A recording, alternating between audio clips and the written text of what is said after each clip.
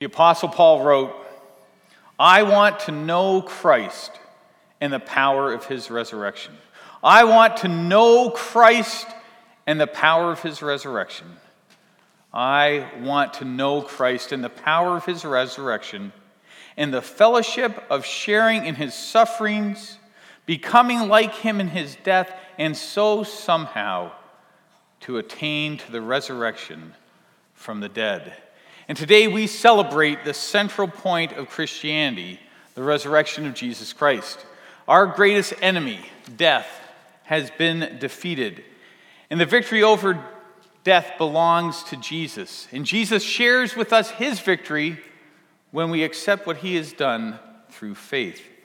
And the resurrection of Jesus Christ absolutely matters in 2017. It matters in my life, and it can be the greatest news in your life as well. Let us pray together. Heavenly Father, on this day when we remember that you raised Jesus from the dead, and we remember what you have accomplished through this incredible act of your love and your power and your victory, may we be changed by you today. May we be people of the resurrection. We pray in Jesus' name. Amen. There's two passages of Scripture I want us to look at this morning on this Easter Sunday. The first is from John chapter 20, where it records the events of the first Easter morning. And then a little later on, I want us to look at 1 Corinthians 15, where the Apostle Paul wrote to the early church to remind them of the centrality of the resurrection. So John chapter 20, starting at verse 1, it says, "Early on the first day of the week, while it was still dark, Mary Magdalene went to the tomb and saw the stone had been removed from the entrance. So she came running to Simon Peter and the other disciple, the one Jesus loved, and said, 'They have taken the Lord out of the tomb, and we don't know where they've put him.' So Peter and the other disciple started for the tomb. Both were running, but the other disciple outran Peter and reached the tomb first. He bent over and looked in at the strips of linen lying there, but he did not go in. Then Simon Peter, who was behind him, arrived and went into the tomb. He saw the strips of linen lying there, just as well as the burial cloth that had been around Jesus' head. The cloth was folded up by itself, separate from the linen. Finally, the other disciple, who had reached the tomb first, also went inside. He saw and believed. They still did not understand from Scripture that Jesus had to rise from the dead. Then the disciples went back to their homes, but Mary stood outside the tomb crying. And as she wept, she bent over to look into the tomb and saw two angels in white seated where Jesus' body had been, one at the head and the other at the foot. And they asked her, 'Woman, why are you crying?' 'They have taken my Lord away,' she said, 'and I don't know where they've put him.' At this she turned around and saw Jesus standing there, but she did not realize that it was Jesus. 'Woman,' he asked, 'why are you crying? Who is it that you're looking for?' Thinking that it was the gardener, she said, 'Sir, if you have carried him away, tell me where you have put him, and I will get him.' And Jesus said to her, 'Mary.' She turned toward him and cried out in Aramaic, 'Rabboni,' which means teacher. And Jesus said, 'Do not hold on to me, for I have not yet returned to the Father. Go instead to my brothers and tell them, I am returning to my Father and your Father, to my God and your God.' Mary Magdalene went to the disciples with the news, 'I have seen the Lord.' And she told them that he had said these things to her." So there we have it, that first Easter Sunday. Mary Magdalene is outside the tomb of Jesus weeping. The tomb is empty, the stone's been rolled away, and she's in despair because she thinks someone has taken the body. And she has come there, she came with the other women to anoint Jesus' body. He had been crucified on Friday, and they had hastily put it in the tomb because the Sabbath was coming. And so now the women came so that they could properly anoint the dead body. Then Jesus suddenly appears. But she doesn't recognize him until he calls her by name. And then she clings to him in such a way that he has to tell her, you can let go. I'm not leaving yet. I'm not returning to the Father yet. And then he tells her to be, or makes her the first evangelist, and tells her to go and tell the others. Mary Magdalene played an important part in Jesus' life and ministry, and she was there at the crucifixion. She was the last one to see him alive, standing there with Jesus' mother, Mary. And when they took the body down off the cross, she was there to see that awful, gory sight. And when they placed him in the tomb, the scriptures record that she was also there watching all of it happen. Then after the Sabbath on Saturday night, she purchased spices because she had hoped to go and anoint Jesus' body. And she went there with the other women to do this. But when they get there, the tomb is empty. And so she concludes someone has taken the body. And so she wants to find it so she can anoint it. Mary Magdalene was the last at the cross and the first at the tomb. Last at the cross and first at the tomb. This is a high honor that cannot be said of any of the male disciples. She was the first to see him alive and the first to hear his voice. Now, this may be obvious to you, but it is extremely important for us to remember. Jesus died. Jesus died. You cannot have the glory of Easter. You cannot have the resurrection of the dead without Jesus dying. What happened on Friday was that he was crucified and he died. But without that death, you don't have the glory of the resurrection. Craig Barnes, in an article called Easter in an Age of Terror, pointed out that Easter is both good news and also terrifying news. It's good news because Jesus came back from the dead, but it's terrifying news because we are confronted with the awful reality of death. And the scriptures record that many of the people who witnessed the resurrection watched it from a distance. We don't want to get too close to death. In our world, we try and avoid it at all costs. And we try and pretend that we're not getting older and our bodies are not falling apart. We think if we eat certain foods and do certain things, then we will what? Stay healthy and live longer till what? We are all going to die, except if Jesus returns before that, we are all going to die. And we don't like to deal with death. We keep it at arm's length. I mean, we don't drive by a funeral home and just pop in for a cup of coffee. But we are all going to face the fact, or we all have to face the fact that we are going to die unless Christ returns first. But until we face the fact that we are going to die, we can't benefit from the resurrection. That Jesus was resurrected from the dead. Many of you know that 2 years ago I was diagnosed with lung cancer and I had surgery to remove part of my lung and then went through chemotherapy. And during my chemotherapy, I developed blood clots in my legs and in my lung. And it was a very serious time.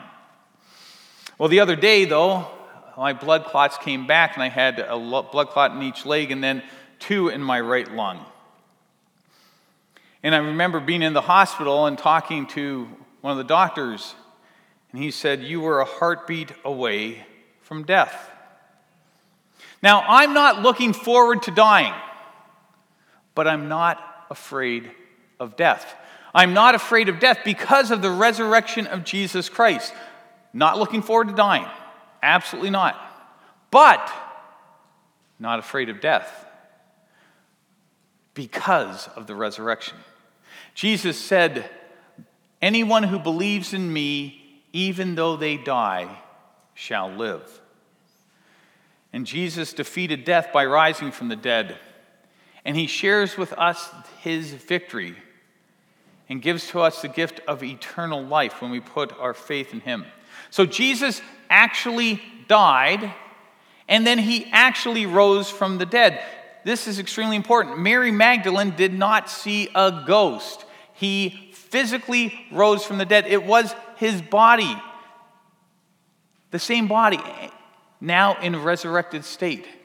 But Mary Magdalene was able to cling on to him. There's other texts in the New Testament that talk about how it's a physical resurrection. He died and he rose again. It's interesting to note that the stone that was in front of the tomb was rolled away, not necessarily to let Jesus out, but to let us in.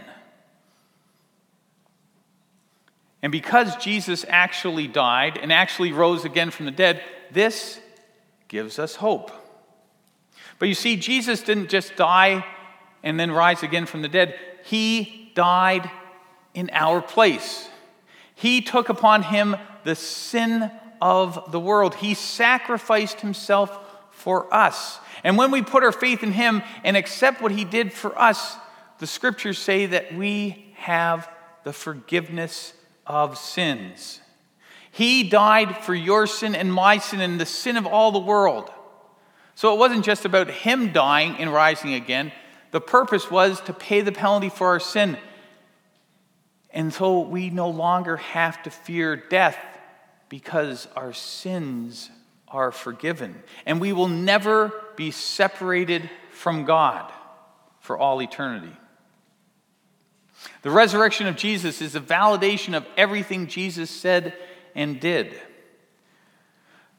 There's a story of a man who became a Christian, and when he was asked by his friends why he had become a Christian, he replied, "Suppose you were going down a road and suddenly the road forked in two directions, and you didn't know which way to go, and you saw two men at the fork.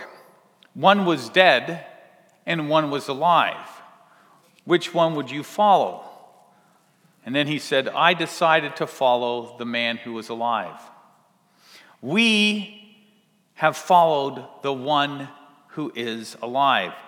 A good test that will help you know which religion to follow is this: find the religion whose founder rose from the dead. That is the true religion that leads us to heaven. And only one religion meets that standard, and it is Christianity, because only one man in history meets that qualification, and it is Jesus the Christ. Earlier on in his life, Jesus was talking with a lady by the name of Martha, and he said to her, "I am the resurrection and the life. Anyone who believes in me will live, and even though they die. And whoever lives by believing in me will never die. Do you believe this?" And Jesus wants everyone to know that he rose from the dead. He also wants everyone to know that he paid the penalty for our sins, and that sins have been forgiven. And when we put our faith in Jesus, we receive that forgiveness. Now, you may be asking this question: how does someone become a Christian? Well, the simplest explanation of this is recorded in the book of Romans, where the Apostle Paul wrote about this. He wrote these words in Romans chapter 10, verse 9. "If you declare with your mouth, 'Jesus is Lord,' and believe in your heart that God raised him from the dead, then you will be saved. For it is with your heart that you believe and are justified, and it is with your mouth that you profess your faith and are saved. As the scripture says, anyone who believes in him will never be put to shame. For there is no difference between Jews and Gentiles. The same Lord is Lord of all and richly blesses all who call on him. For everyone who calls in the name of the Lord will be saved." And this is what Easter is all about. It is the culmination of God's plan of redemption. His plan of salvation for us culminates in the resurrection. And our futures are safe and secure in God's hands because of the resurrection of Jesus. And this message is for everyone, everywhere, at all times. It's for you and for me. When I moved here last fall, it was football season. And I know many people would come to church wearing the jerseys of their favorite teams. Unfortunately, most people were cheering for the wrong teams, but people are fans.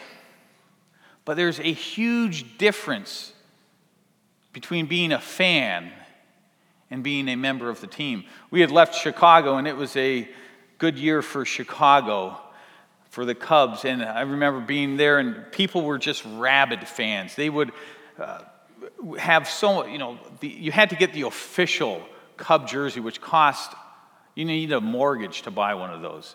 And people would have flags, they'd attach flags to their cars, and they had bumper stickers, they'd have all this, and every time the Cubs would win, they'd put a W outside of their house as if that would protect them from something. Some people would get tattoos, but they were only fans. They were never a member of the team. And there's only one way to become a member of the team.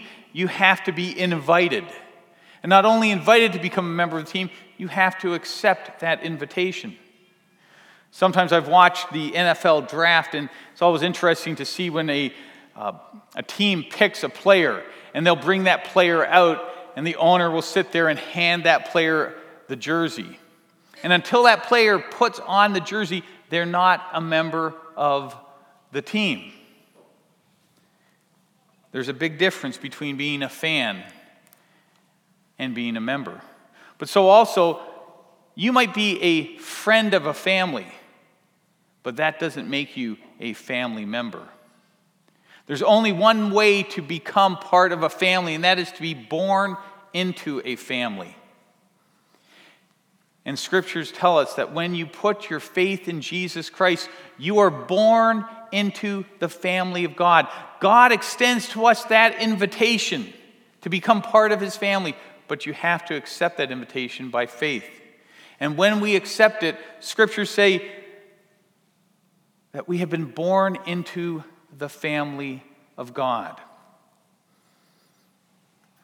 And God writes our names in a book called the Book of Life. And since he writes our names in it, no one can take that away. But not only that, God seals us with the Holy Spirit. When we put our faith in Jesus, God seals us with the Holy Spirit as a deposit guaranteeing what is to come. And the resurrection secures all of this for us. Now, the Apostle Paul, about 30 years after the resurrection, had to write to a church in Corinth and remind them of the centrality of the resurrection. I want to read a few of these verses from that chapter 15. It says here, "Now, brothers and sisters, I want to remind you of the gospel. The gospel I preached to you, which you received and on which you have taken your stand. By this gospel you are saved, if you hold firmly to the word I preached to you. Otherwise you have believed in vain. For what I received I passed on to you as of first importance, that Christ died for our sins, according to the Scriptures, that he was buried, and that he was raised on the third day, according to the Scriptures, and that he appeared to Peter, and then to the 12. And after that he appeared to more than 500 of the brothers and sisters at the same time, most of whom are still living, though some have fallen asleep. And then he appeared to James, and then to all the apostles, and last of all he appeared to me, as one abnormally born." You jump down to verse 12, it says, "But if it is preached that Christ has been raised from the dead, how can some of you say that there is no resurrection of the dead? If there is no resurrection of the dead, then not even Christ has been raised. And if Christ has not been raised, our preaching is useless, and so is your faith. More than that, we are then found to be false witnesses about God. For we have testified about God that he raised Christ from the dead. But he did not rise from the dead if in fact the dead are not raised. For if the dead are not raised, then Christ has not been raised either. And if Christ has not been raised, your faith is futile and you are still in your sins, then those who have fallen asleep in Christ are lost. If only for this life we have hope in Christ, we are to be pitied more than all people. But Christ has indeed been raised from the dead. The last enemy to be destroyed is death. And then he goes on and says these words, death has been swallowed up in victory. Where, O death, is your victory? Where, O death, is your sting? The sting of death is sin, and the power of sin is the law, but thanks be to God. He gives us the victory through our Lord Jesus Christ. Therefore, my dear brothers and sisters, stand firm. Let nothing move you. Always give yourself fully to the work of the Lord, because you know that your labor in the Lord is not in vain. And because of the resurrection of Jesus Christ, we can have eternal life. We can have the forgiveness of sins. And we can have hope both now and for all eternity. And if you have never accepted this invitation from God, if you have never accepted his gift of the forgiveness of sins and life eternal with him, there's no better time than today. And it's as simple as saying a simple prayer like this: Lord Jesus, I need your help. I know I'm a sinner. I believe that you died for my sins and that you rose again from the dead. I accept you now as my Lord and Savior. And if you've never accepted that, it's as simple as saying those words. In just a few moments, I'm just going to ask you to pray with me. And if you've never prayed that prayer, you can pray these words along in your heart and cry out to God for help. So let us pray together. Again, if you want to say these, this is between you and God. It's not between you and me. But between you and God, just pray, Lord Jesus, I need your help. I know I am a sinner. I believe that you died for my sins and that you rose again from the dead.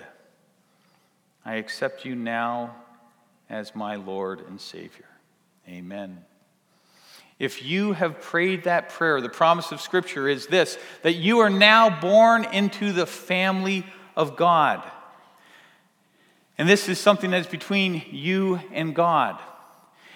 I would love to talk with you if you have made that decision for the first time. I'd love to talk to you and explain more from the Scriptures so that you will know for sure that you are now part of the family of God, that your sins are forgiven, and you have the gift of eternal life. But if you'd like to let me know that you've made that decision, you can talk to me after, or simply just use one of the connection cards and just write on it, I said yes. And if you'd like to pray with someone this morning, our prayer team will be up front on the sides, and they'll be wearing the purple name badges and say prayer team on them as well. And you can come up and pray with them after to know that you are now part of the family of God. The central part of Christianity is a resurrection from the dead. And this victory is Jesus's, and he shares it with us today. So today we can say, he is risen. He is risen. He is risen. Amen and amen. Let's pray together. Heavenly Father, what a privilege it is to know of the victory of Jesus Christ over death and sin and the devil. And so, Lord, we thank you that we can be part of your family. And Lord, for anyone who has prayed to become part of your family, Lord, I ask that you would surround their hearts and their minds and protect them to know that they are now yours.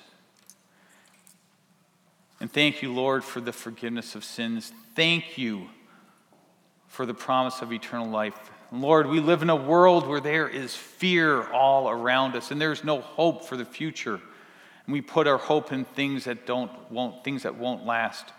But we know that our future is safe and secure in your hands because of the resurrection. And so we look to you for help here and now.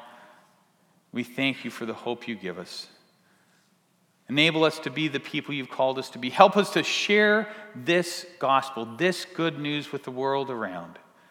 that people would come to know of you and your love for them. And we pray this all in the name of our Lord and Savior, who was dead and yet is risen. In Jesus' name we pray. Amen.